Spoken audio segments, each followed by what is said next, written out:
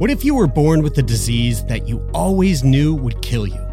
And then what if all of a sudden you were given a second chance? Well, that's exactly what happened to me. And it's the question that we explore on the new podcast series, Breathless, from Snack Labs. Join me, Jeremy Saunders, for a series that explores what it means to live and die, to love and to lose, and what it's like to have your whole life turned upside down and the unexpected challenges that come with a life-saving drug. You can listen to Breathless now, wherever you get your podcasts.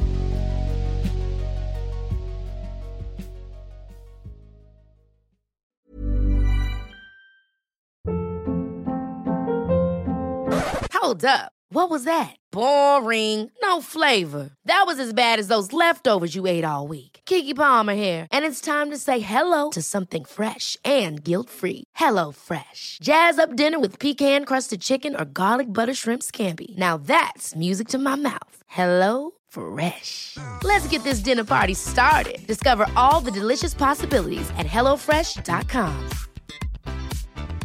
There's never been a faster or easier way to start your weight loss journey than with PlushCare. PlushCare accepts most insurance plans and gives you online access to board-certified physicians who can prescribe FDA-approved weight loss medications like Wegovy and Zepbound for those who qualify. Take charge of your health and speak with a board-certified physician about a weight loss plan that's right for you. Get started today at plushcare.com/weight loss. That's plushcare.com/weight loss. plushcare.com/weight loss. Since 2013, Bombas has donated over 100 million socks, underwear, and T-shirts to those facing homelessness. If we counted those on air, this ad would last over 1,157 days. But if we counted the time it takes to make a donation possible, it would take just a few clicks. Because every time you make a purchase, Bombas donates an item to someone who needs it. Go to bombas.com/ACAST and use code ACAST for 20% off your first purchase. That's bombas.com/ACAST, code ACAST.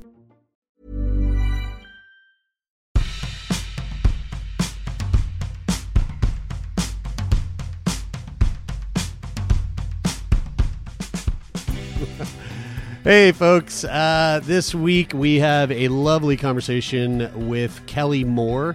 She is the co-founder and CEO of Soulfire Productions, which is a podcast production company. They do a lot of really interesting, cool work for us podcast nerds. But she's also the co-host of OK Babe, which is the podcast that she co-hosts with her hubby. And also, she's a new mother. So congratulations, Kelly.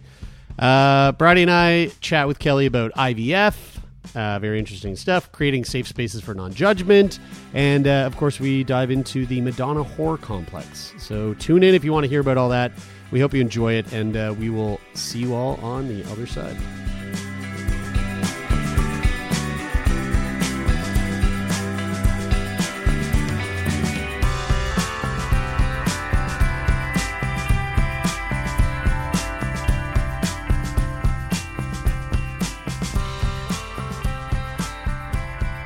All right. Well, this is gonna be really fun. We're hanging out with Kelly Moore, the CEO and co-founder of Soulfire Productions. Can't wait to get into that.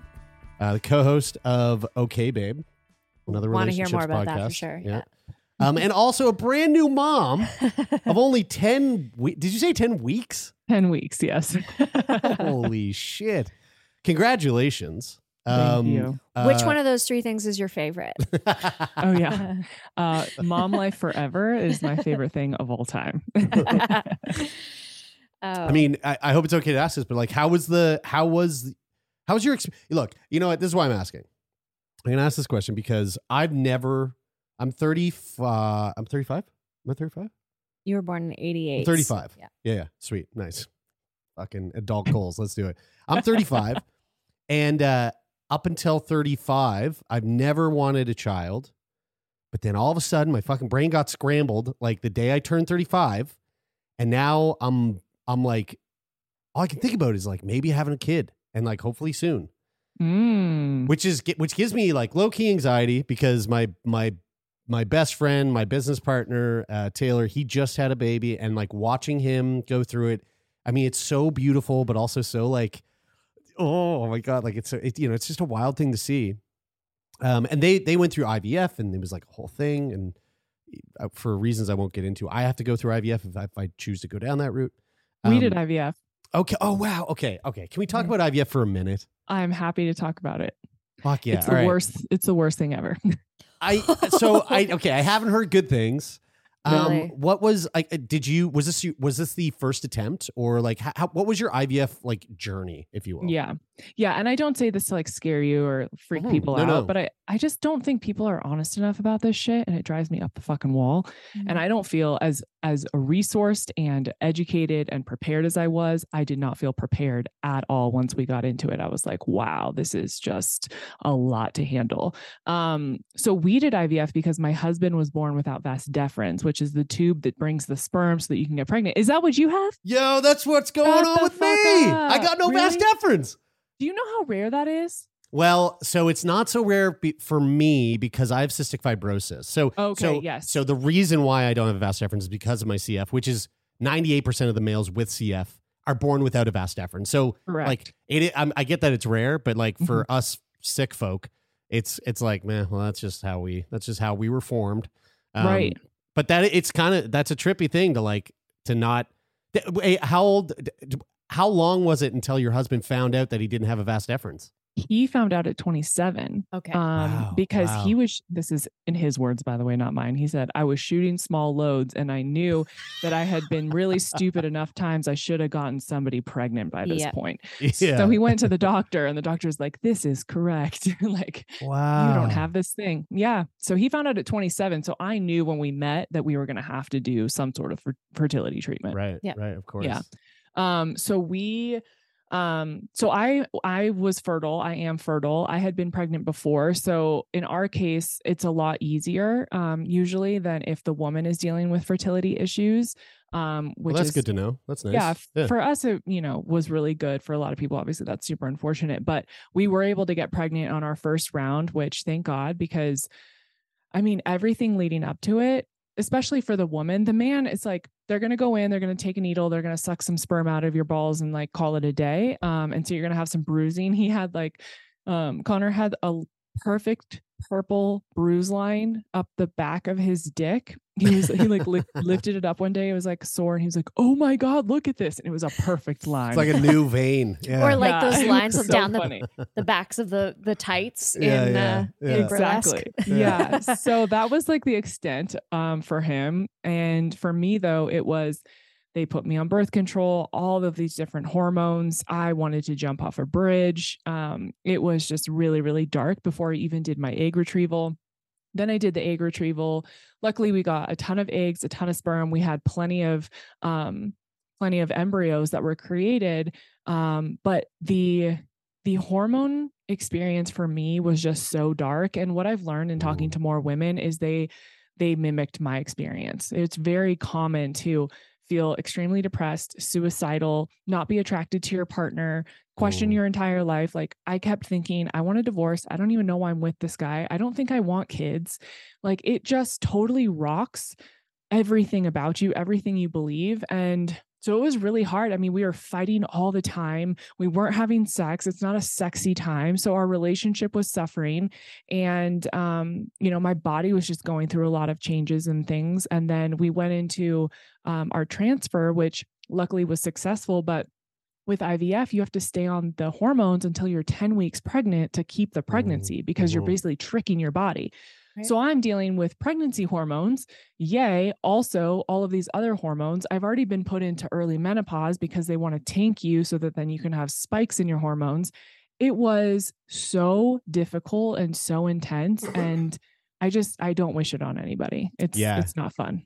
Yeah. I mean, like watching my friend Taylor and his partner Kylie go through it. I mean, I was on the sidelines, but like every other day, like Taylor would come in and he would just tell me like what they're going through. And they didn't have like a necessarily like super hard time with it. They tried once, Kylie got pregnant, but like you say, even though it happened that one time that you try, for a lot of people, that's not the case, and financially that's a whole fucking other discussion. But like for them, it happened the first time, but everything leading up to that moment where the baby comes out and the baby's happy and healthy, it seemed like a lot of fucking legwork, a lot of like ups and downs. And, That's like that's still the one thing that like I'm trying that I unfortunately am not thinking about enough, like to prep myself for, because because Instagram just decided that my fucking algorithm is just like, show them the cute baby shit, and now all I'm doing is like, oh, I want one, like I want one of those. Yeah.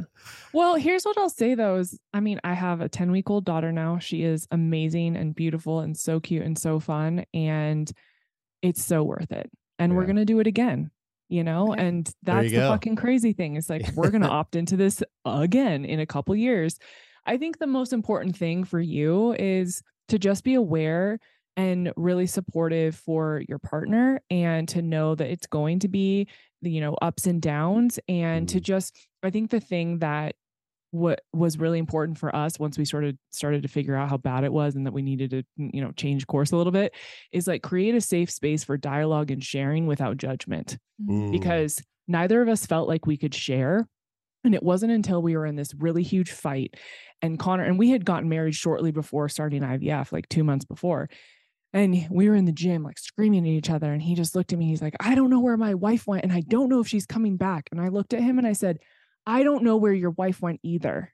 And it was like this, like we're both not saying the thing, and we needed a safe space to just say the thing and not judge each other for the fear and the discomfort and the confusion of it all. And so I think my advice to people is always just create a safe space and know that it's going to pass. Just because I'm being a psycho hormonal bitch doesn't mean that's just going to be who I am forever, right? Like, this is a chapter of your life, and you're opting into this so that you can have this amazing thing and experience. And no, it's not easy, but it's 100% worth it once that baby comes out.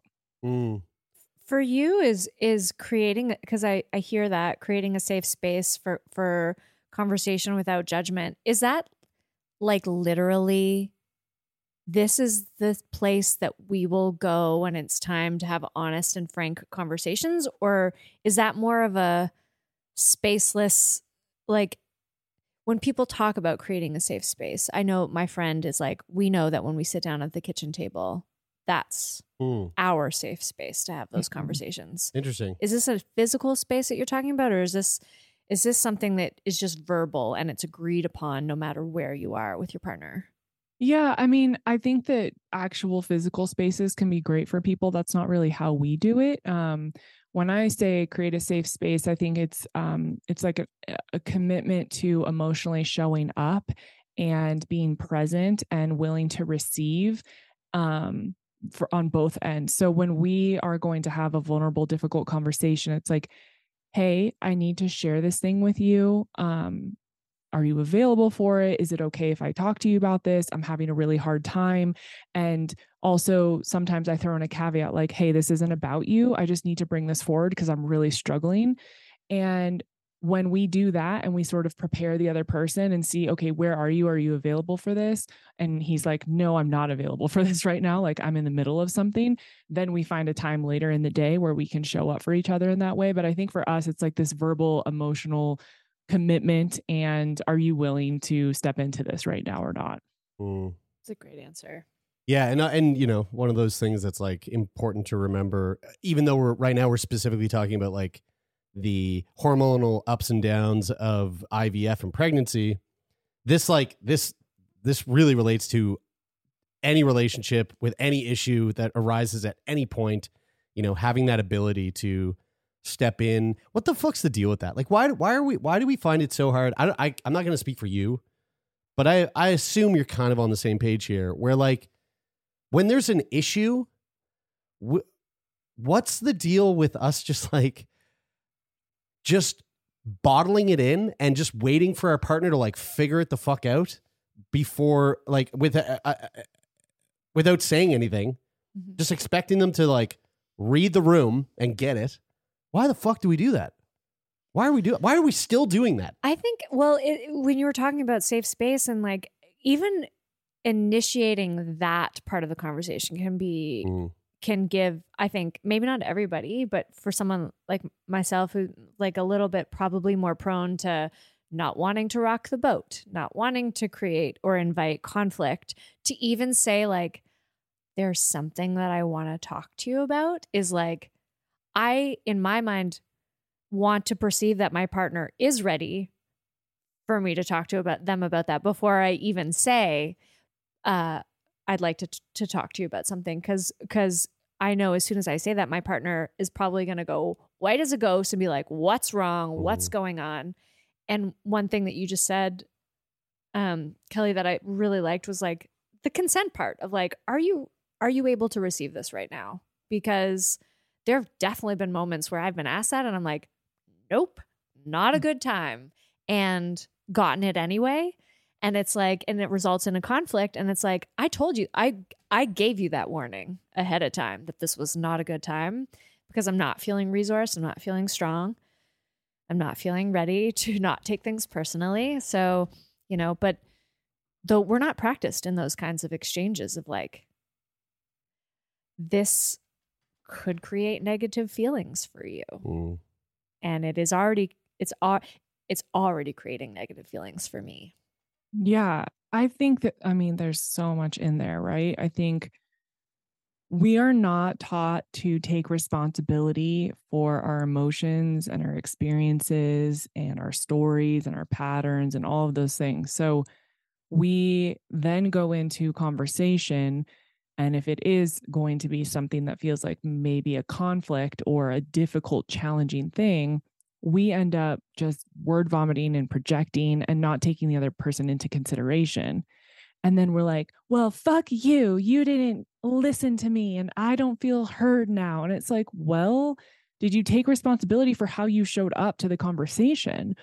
I think if more of us take responsibility for our own stuff and then walk in and are considerate of someone else, maybe not being in the same place as us, and asking and getting that consent and saying, where are you? Are you available for this?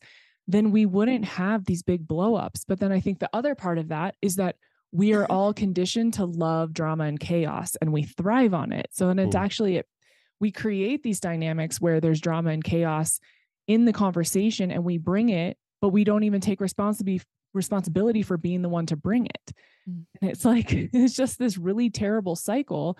I think if we take a step back and say, okay, what am I dealing with? Am I about to project this onto my partner or my friend or whoever? Why is this coming forward? What is it that I need right now? Do I need to feel seen or heard? Do I need a response back? Do I need advice? Like, what is it I need? Something Connor and I do really well is we try to, as much as we can, tell the other person what we need. I say, hey, I'm really struggling with this. I just need to get it out. Can you just listen to me? And if he comes to me with something, I will ask him after he has word vomited for 20 minutes about whatever the fuck it is. I say, do you want my advice or do you just want me to listen? And he'll tell me.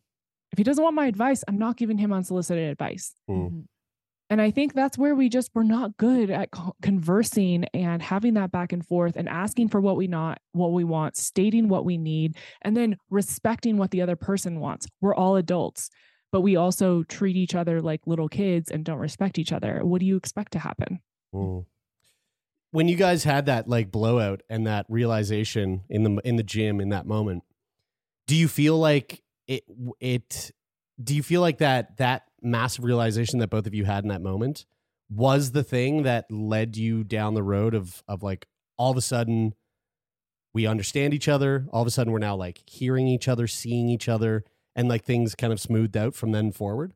Yeah, it got a lot better. I mean, it definitely didn't fix everything, but it was a huge turning point in our experience because we both just realized that we were both hiding our fears and not sharing what was coming up. And we actually were sharing a lot of the same fears.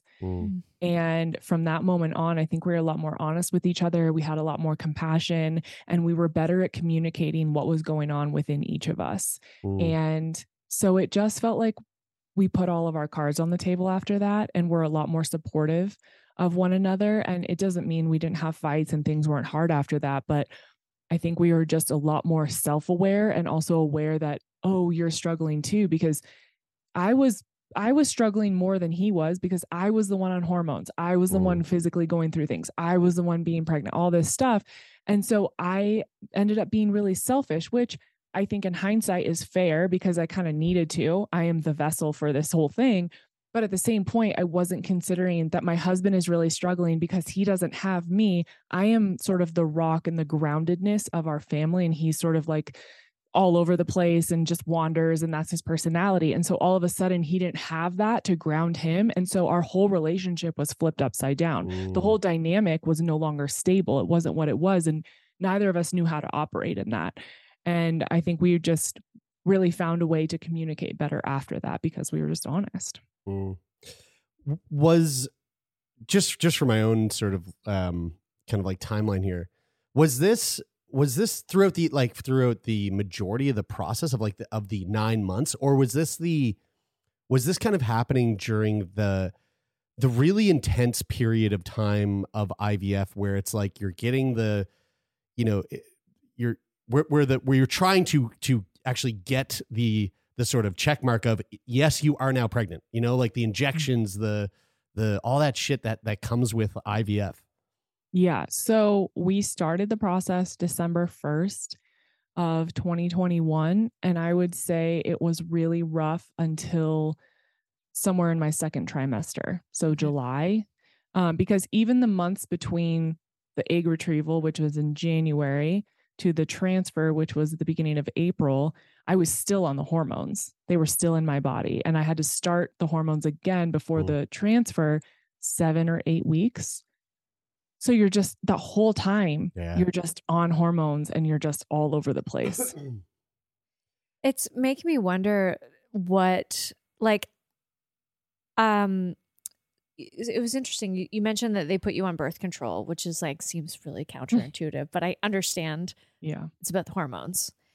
But there are people out there living their lives, whether it's menopause or whether it's they're on birth control and they're being hormonally supplemented all the time. And it's been many years since I was on birth control pills, but the impetus for getting off of them was mood swings. And I had been on probably birth control at that point for like 6 years or something. I was probably 23 when I came off of it and opted for the non-hormonal IUD, which was not effective for me either. Just kind of fell out of place and had to be removed. But what, as a woman, what has that process kind of taught you about being in a woman's body, understanding the effects of hormones on mood and state of mind? Like, did that light any sort of, because we're going to hopefully talk about your work and all of that kind of stuff soon, but has that lit any sort of fire under you for advocacy for women's health and all of the things that they do to us to get us to produce babies and live and all those kind of things? Yeah, it's a huge part of what I do. And it's been a huge part of what I've done for the last 5 years. When I started my podcast 5 years ago, I had come out of a TB career. I had had autoimmune disease, chronic illness for 15 years. I learned a lot about birth control and hormones and toxins and all the chemicals and everything. My whole show was about this, because I figured out how to heal and what type of doctors to work with and how to be properly diagnosed, because I was misdiagnosed for 14 of those years. And so everything was about that. And I have continued to advocate since then. And it's so interesting because I'd sort of gotten away from it because I talked about it for so long. I started talking about sexuality and personal development, all these other things. And then when I started IVF and they put me on the birth control, I hadn't been on birth control for, 6 or 7 years. And I, same thing, had the copper IUD at the very end, had to get it taken out 4 months after I had it put in because it brought all of my chronic illness symptoms back overnight. Wow. Like I couldn't see, I was in extreme pain. I had chronic inflammation, and the doctors kept saying, no, it's not that. That can't possibly happen. And then I found all these forums where women were saying I was fine. And then I got the copper IUD and my whole life was wrecked again. So I got that shit taken out. And the next day I started to see my symptoms dissipate. And I was like, yeah, I know. And so when I started the birth control, I didn't ask enough questions to my doctor because I should have said, I don't want to take this. Why am I taking this? But I just did it because you're in a place of, I just really want a baby. So I'll do whatever the fuck you want me to. So I took it. And within 5 days, I turned into like a depressed, crazy, mood swings, awful person. And I was so upset. And I posted a video on Instagram, probably 10 minutes long, about birth control and what it does to your body. And this is why I fucking hate it. And why are we doing this? And why aren't we asking better questions? And there are other ways to track your cycle. And why am I having to take this when I am fertile? I understand I'm doing IVF, but I don't understand why I'm having to do this thing. And I ended up calling the nurse because I was suicidal. And I said, I am taking this birth control and it's making me suicidal. And she talks to the doctor and the doctor's like, okay, well, you only have a couple more days, then you'll be off of it. You don't have to take it the next time because you're supposed to take it before the transfer as well. Oh. So I didn't need to take it. And all I had to say was, I don't do well with birth control. Is there another option? But I didn't do that. And I think that's a huge part of why I talk about this so much. And I just really want women to understand you can ask better questions and you can advocate for yourself and you don't have to do things just because the doctor says you do. Like we have to be better advocates for ourselves and say no when it's not okay. Turn Me On podcast. We'll be back after this short break.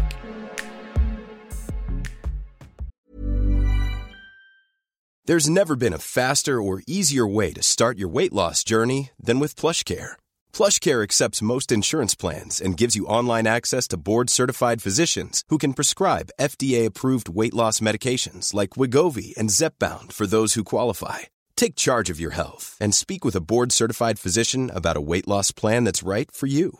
Get started today at plushcare.com/weight-loss. That's plushcare.com/weight-loss. plushcare.com/weight-loss. Ever catch yourself eating the same flavorless dinner 3 days in a row?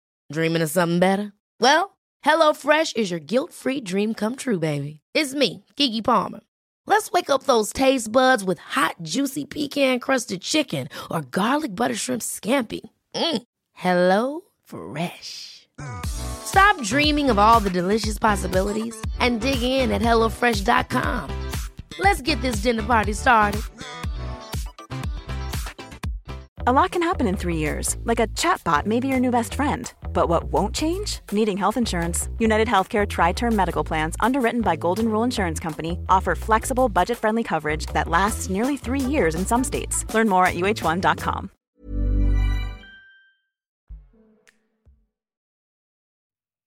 It's like, how do you even know what you can say no to? Right. You look at a doctor and you're like, you hold the key to the thing that I want. Yeah. And yet he was like, as soon as he knew that, he was like, oh, okay, well, you don't have to do that again next time. Like, excuse me? Where's the manual for, like, where are the resources? You said you were not prepared when you went into it. Like, I mean, that's the entire point of like the importance of advocacy. Whether and for a lot of people, they can't advocate for themselves. Well, wouldn't even know that they could. Being a self advocate is fucking tough. Yeah. That's hard. Yeah, Having someone to advocate for you on your behalf. I mean, for me, that was my mother for so many years, and she was fucking still to this day. She's so good at it. She was also a nurse, so she knows the system. She knows too. her shit. Yeah. She knows her shit. That's why. I mean, that's why I'm with a nurse. That's why my partner is a nurse. I gotta stick with it. I gotta get that advocacy. But it's one of those things that, like, I mean, this is something I've been preaching for years and years. It's like, get to know what it feels like to advocate for yourself. I mean, it's so vitally important, and you'd be surprised what you can.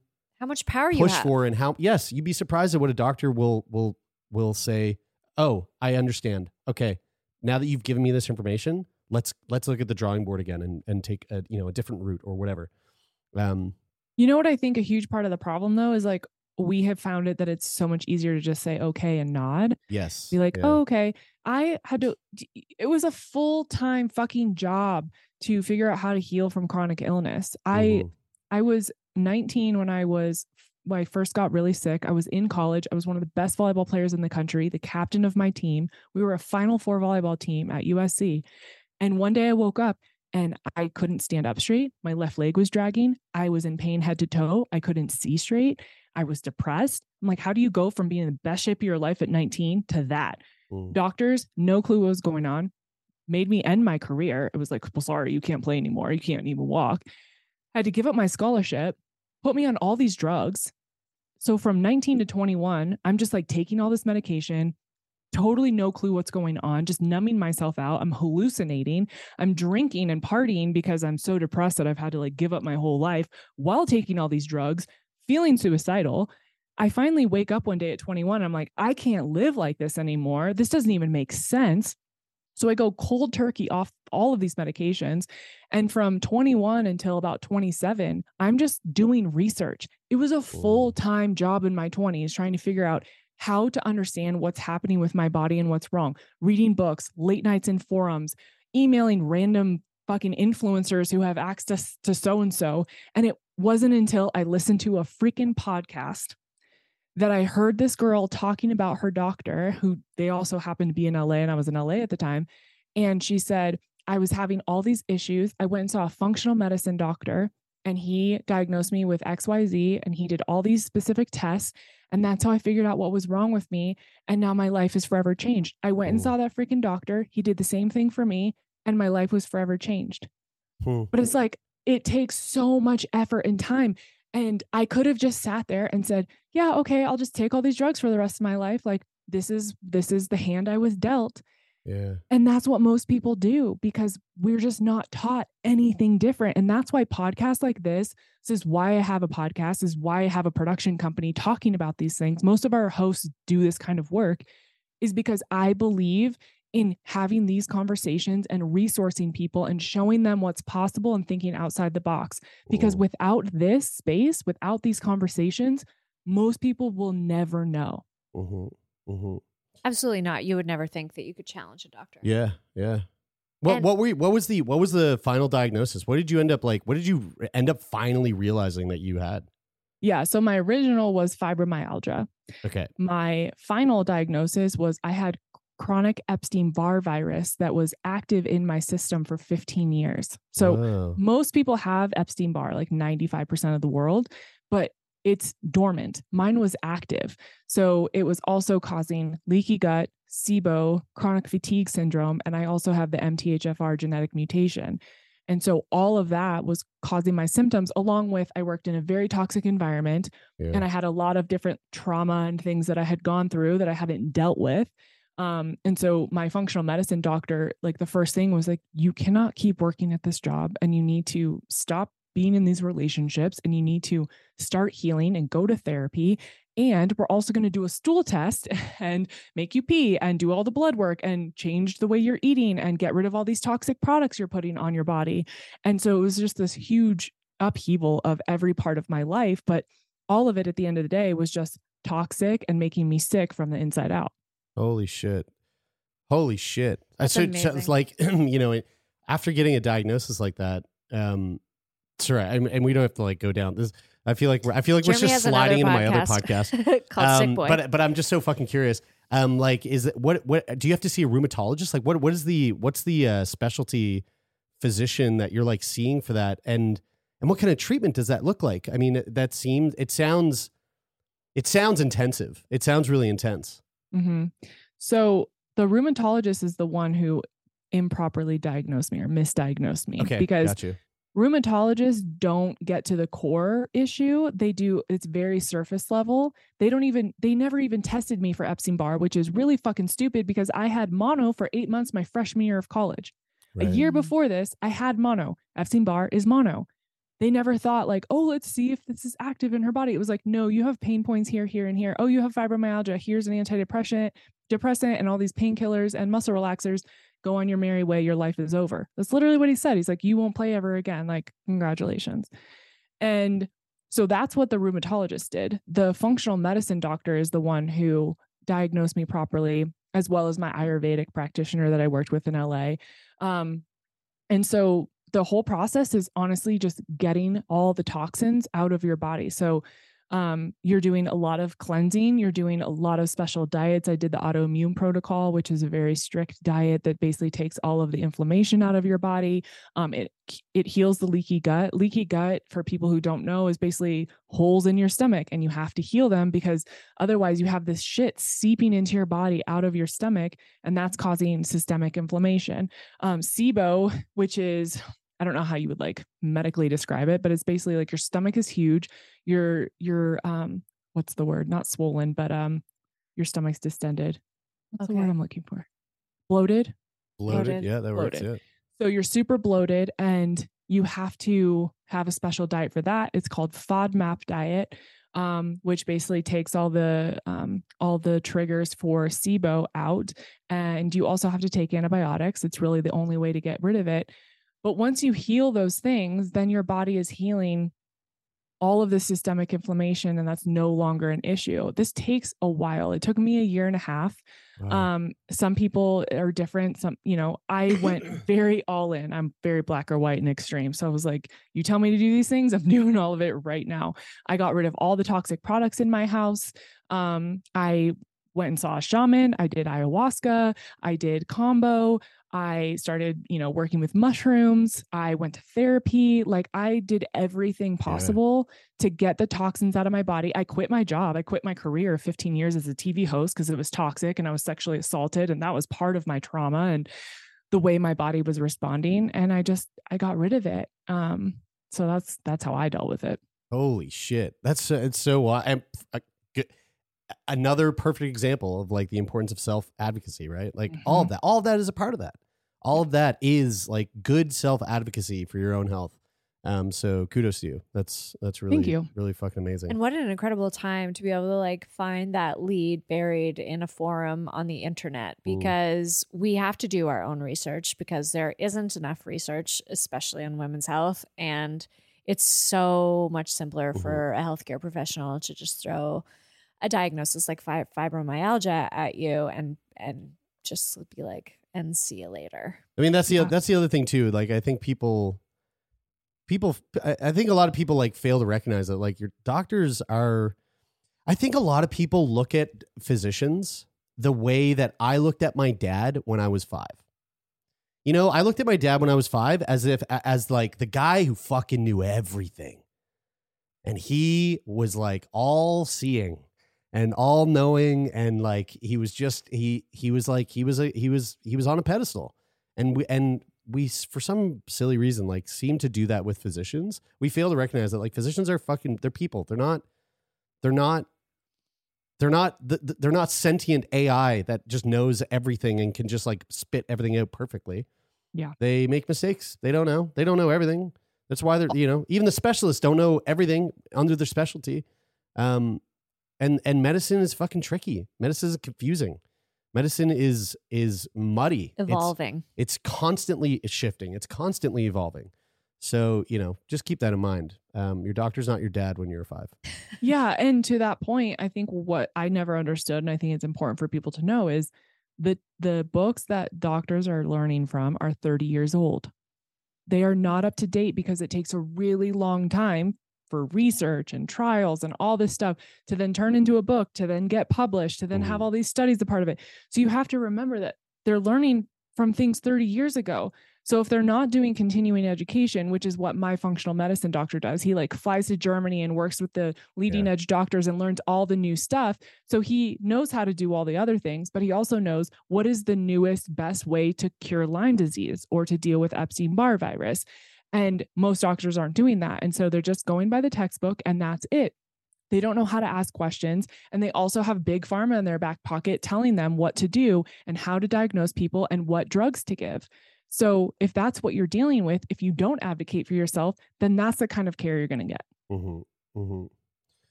Within all of that, you had mentioned how, you left your job, you started your own company, Soulfire Productions, which is a podcast production company, is it not? Or a podcast network, I should say. Yeah. You guys got a fucking full catalog of shows. You've got your own show on there, Okay Babe. I'd love to hear about Okay Babe. What was the impetus for it? How does it work? I believe it's you and your husband Connor. Is that correct? Yes. Yeah. What's that like? Yeah. Oh, working with your husband is super fun all the time. There's never fights right before a show. Yeah. The other day we were fighting before a show again, and we're bringing the podcast back because we took a break because of IVF and all the things. And I'm like, we're literally fighting before the show again. Like, why do we do this? Like, what is this?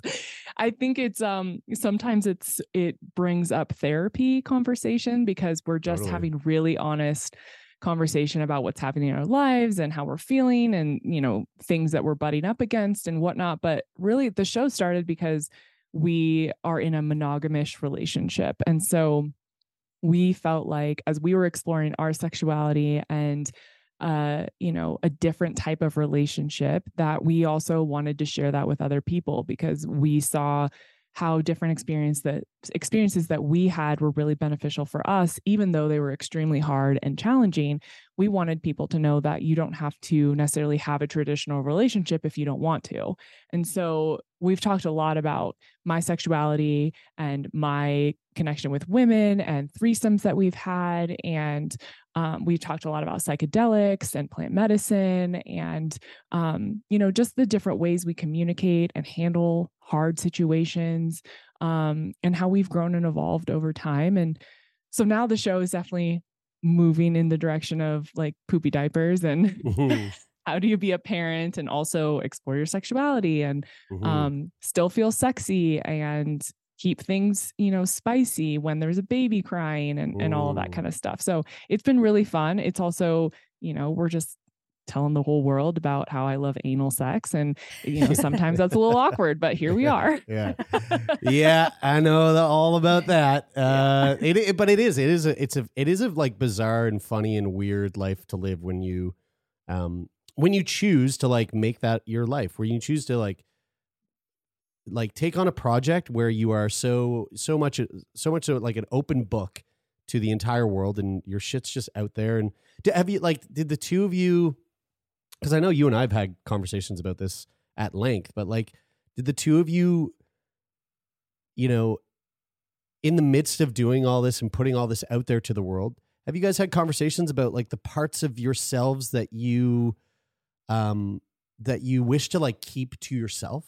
Mm-hmm. And like, like the privacy part, like, are there elements where you go, we actually don't go down that road because we want to keep that for us. That's like our little, like, what's the word I'm looking for here? Like some element of sacred that you keep to yourself and not put out to the world. Yeah.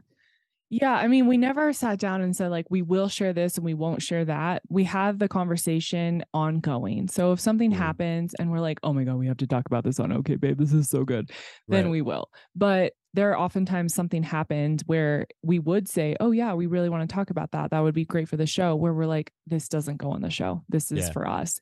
And, I think a lot of that was our pregnancy journey and a lot of things that happened within that, and the birth and, that felt really sacred. I didn't want people to know when she was due. I didn't want people, to know certain intimate details. We didn't say anything that we were even about to start IVF because I knew it was going to be a struggle. And I really wanted to not have the entire world watching us. Yeah. So that's one thing. And then I think that we've had certain situations with people, whether it's a threesome or things that we have tried that have not gone well. And it's just something that we don't want to share. And it doesn't mean that we only want people to hear about like the cool moments, the first time I went down a girl and I was like, oh my God, I love this or whatever. It's sometimes things don't go well and you learn lessons and you have things within a relationship and it's no one's fucking business. Mm-hmm. And we will share the hard stuff all the time. But I do think, to your point, there is a limit where one of us did something that we're not super proud of, or we made a decision that we really wish we hadn't. And that's really no one else's business. Mm. I mean, you sort of mentioned this and I hope it's okay to ask, but, have you guys talked about on the show and, about, I'm curious about sex while pregnant. How do you keep sex? How do you keep sex? Okay, maybe this is a dumb way to phrase it. I shouldn't phrase it. I was going to say, how do you keep sex sexy with a baby inside of you? but like for context, I think pregnancy is beautiful, but there are certain elements of pregnancy that kind of freak me out a little bit. And the thought of a baby, the thought of a human inside of a human fucks me up a little bit. And so you think your dick is going to go in your baby's eye? And no, none of that. I mean, that's silly. But like, I think this comes from like a trauma that I do say trauma a bit lightly there, but like I was forced to watch Alien when I was like 5 years old by a babysitter, and it was fucking awful. And the chest busting scene fucked me up, but whatever. Now as a 35-year-old, Alien's my favorite movie of all time. Okay. But there were still elements of that movie that were like just the thought of a living thing inside of a living thing. It's always been a little bit. You could never get Jeremy to put his hand on someone's belly to feel the baby kick. Never. Oh. No, I wouldn't even I can't even look at it. Like if I saw the like little lump sort of. He used to faint at the word fontanelle. I fucking can't. I can't. So help me. Help you. Help me. How can you make, what's sex like when pregnant, and like, how can you keep it sexy if maybe someone's a little bit weird? Oh, fuck. I'm just digging a hole here. How do you keep it spicy? No, I mean, honestly, I'm so proud of you for asking this question, because I just don't think enough guys do ask the question. And I think more men and women are actually way more uncomfortable than we want to admit. And sometimes it's just not sexy, and that's okay. Like, I just want to give everyone the permission slip. It just is weird. Like, it's fucking weird. And I thought it was going to be fine for us because we had talked about it a lot leading up to it. And we had friends that didn't have sex for like their whole pregnancy because the guys were just so weirded out. And we were like, oh my God, that's so weird. Why would you do that? It's like not that big of a deal. And then we got, 6 months in, 7 months in, the baby's kicking, Connor can feel it. You can see the like foot pushing out the side of my belly. I hope you don't faint while I'm saying this. And I can hear you breathing heavily. And he's just like, one night, I wanted to have sex, and he just looks at me. He's like, I need to talk to you. I'm like, okay. My husband doesn't really do that. That's more my vibe. And I'm like, okay, what's up? And he's like, I am really uncomfortable with this, and I don't know what to do. And I really don't want you to feel bad about your body. And I think you're so beautiful and you're so sexy, but you're carrying my baby, and I am really having a hard time. And so we had this amazing conversation. I was like, first of all, I'm so proud of you for being vulnerable and saying that. And also, he was just really honest. He's like, it's not about you. It's not that because your body is different and your belly is big or, whatever it is. He's like, it's just my baby is in there.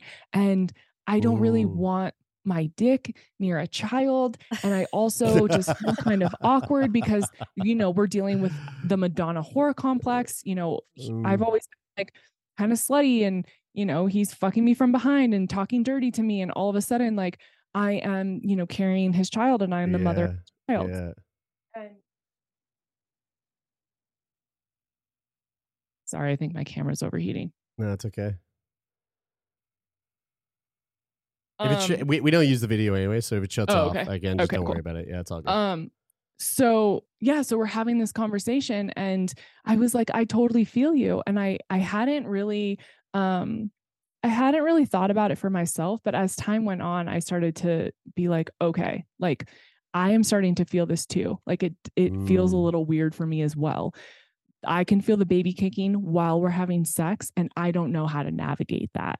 And so we didn't really have sex. I mean, she was born January 4th. We didn't have sex starting mostly in November until 5 or 6 weeks after she was born. And that's just what it was. And we were okay with it. And we had intimacy in other ways. And we were, really sweet to each other and showed up in all these other ways. And we were just like, this is just where we are and how we feel. And that's okay. Yeah. See, that's really interesting. I never thought about it that way, about the like, going from like we like to have dirty, raunchy sex. And then all of a sudden it's like, oh, you're the mother of my child. And like, there's a disconnect there. That's really interesting. The thing that when I think about like here's the thing, when I see a pregnant woman, a lot of like our friends when they're pregnant, like they'll do those sort of like, they're kind of like sexy, like boudoir photos with like their belly painted, with their belly out, and they're like holding their breasts or whatever. And there's like a shawl just covering their like, Shawl. I don't know. You know what I'm talking about though, right? Boys. Like they're these very beautiful photos of like their body while they're busting pregnant. Like they're huge. And those are really, those photos are beautiful.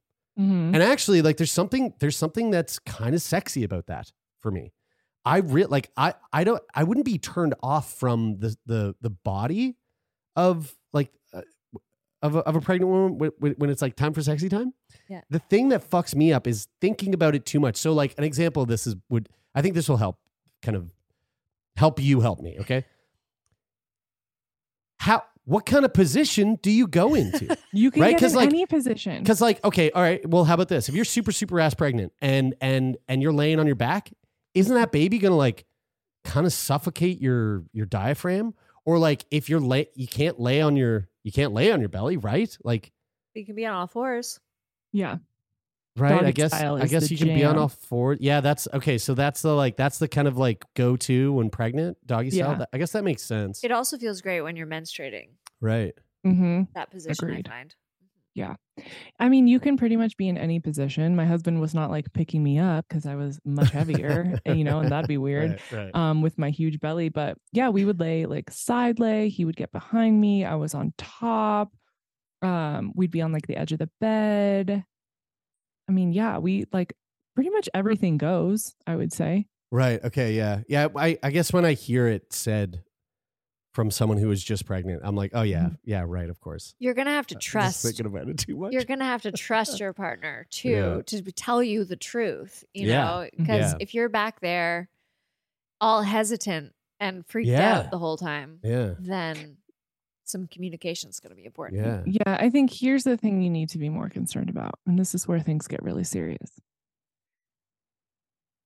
Going down on your man while you're pregnant and nauseous may lead to Oh yeah. throwing up on his dick, which I did. Yeah. Are you Yeah. okay with that? Having your dick thrown up on? I don't care. I don't care. Yeah, I didn't Yeah, think so. Yeah, I'm not. Yeah. That's It's not going to freak him out. That's not the kind of shit that's going to freak him out. yeah. Well, you're cooler than my husband. I didn't even tell him when it happened. I just like swallowed it and kept going because I would like really just wanted to be sexy and hot again. no. I told him live on OK Babe the next day, and Mortified. he was so bright red and mortified, and it was the funniest thing ever. Oh my goodness. Was he mortified for you, or was he mortified that he had puke on his penis for a minute? Yeah. Both, probably more for himself. Let's be serious. How many shows are in the catalog over at Soulfire Productions? We range anywhere from like 25 to 35 at a time. Cool. Yeah. Amazing. Yeah. What's the criteria for being a show on your network? Yeah. Yeah. So most people who come to us, they are using their podcast to get clients and funnel into their business. So a lot of them are coaches, teachers, in whatever space, a lot of them personal development, spirituality, sexuality. We have a few doctors in different areas, one of which is birthing instincts. They, talk about alternative medicine within OB practices and home births and things like that. So it's very educational, leading clients to whatever programs or services that you have. So I would say that's a majority of our shows. We do have a few businesses that have shows as well that use it for more internal educational purposes and very niche podcasts. So that's kind of like a wide range of what we offer in terms of like our clientele. And then we really want people who have a lot of strategy and marketing and a team behind them so that they have the support, because what we have found is, when someone comes to us and they're doing a podcast all by themselves and they don't have a strategy and they're not really sure what the point of it is and they don't have a team to help them, it just gets lost in the shuffle. And it's hard to grow a podcast. And so you need to be really clear about who your community is, what you're using it for, where you're funneling people to, how you're communicating all of that. And so yeah, that's kind of how we work and the different shows that come to us. And then we also do strategy for shows. So if we're not doing full production for you, say you have a show and you need help from people in the podcast industry that understand the space, that can guide you, that can give you feedback on, your artwork, your audio, how you're communicating, who your audience is, where the holes are within your podcast and your business. And so we do strategy calls with them as well, just to give them feedback and guidance. And then they get access to our pod course, which is basically everything we do for our shows condensed into a course so that they can take it and either use it for themselves or give it to their team and just have the resources they need. Cool. That's super cool. If people are, if someone's listening to this and they're like, okay, babe, that sounds like another podcast I want to add to my repertoire, add to my library. Where can they find you? Where can they find the work that you do? Where can they find Soulfire Productions? Yeah, so I'm at Kelly T. Moore on Instagram. You can listen to OK Babe on every platform. And then soulfireproductionsco.com is our website. Amazing. Kelly, this has been really fun. Thanks for just being an open book and, and being so open to sharing with us your experience with IVF and pregnancy. And it's been really like helpful and wonderful for me. Yeah, and I think it's going to be really resourceful for our listeners as well. Yeah, this has been real fun. Thanks for taking time out of your schedule to hang out with us. Yeah, thanks for having me, guys. I really appreciate it.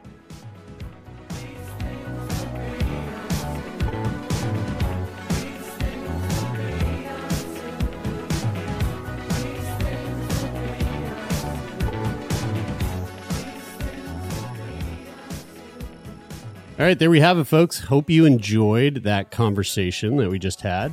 And thanks for listening to the podcast. If you want to support the podcast further, you can do that by leaving a rating or a review on Apple Podcasts, or you can simply rate the podcast on the Spotify mobile app. And if you want to support the podcast even further than that, which you can. Wow. You're so kind and thoughtful and generous. So generous. Go to patreon.com/turnmeon to become a patron and help us keep this podcast afloat. Well, if you want to reach out to us, turnmeonpodcast@gmail.com is always open for all of your messages.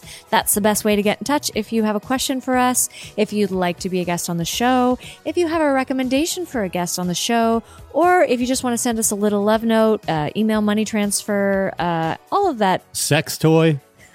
We're our email inbox is open to you. That is it for this week. Until next week. Why don't you go touch yourself?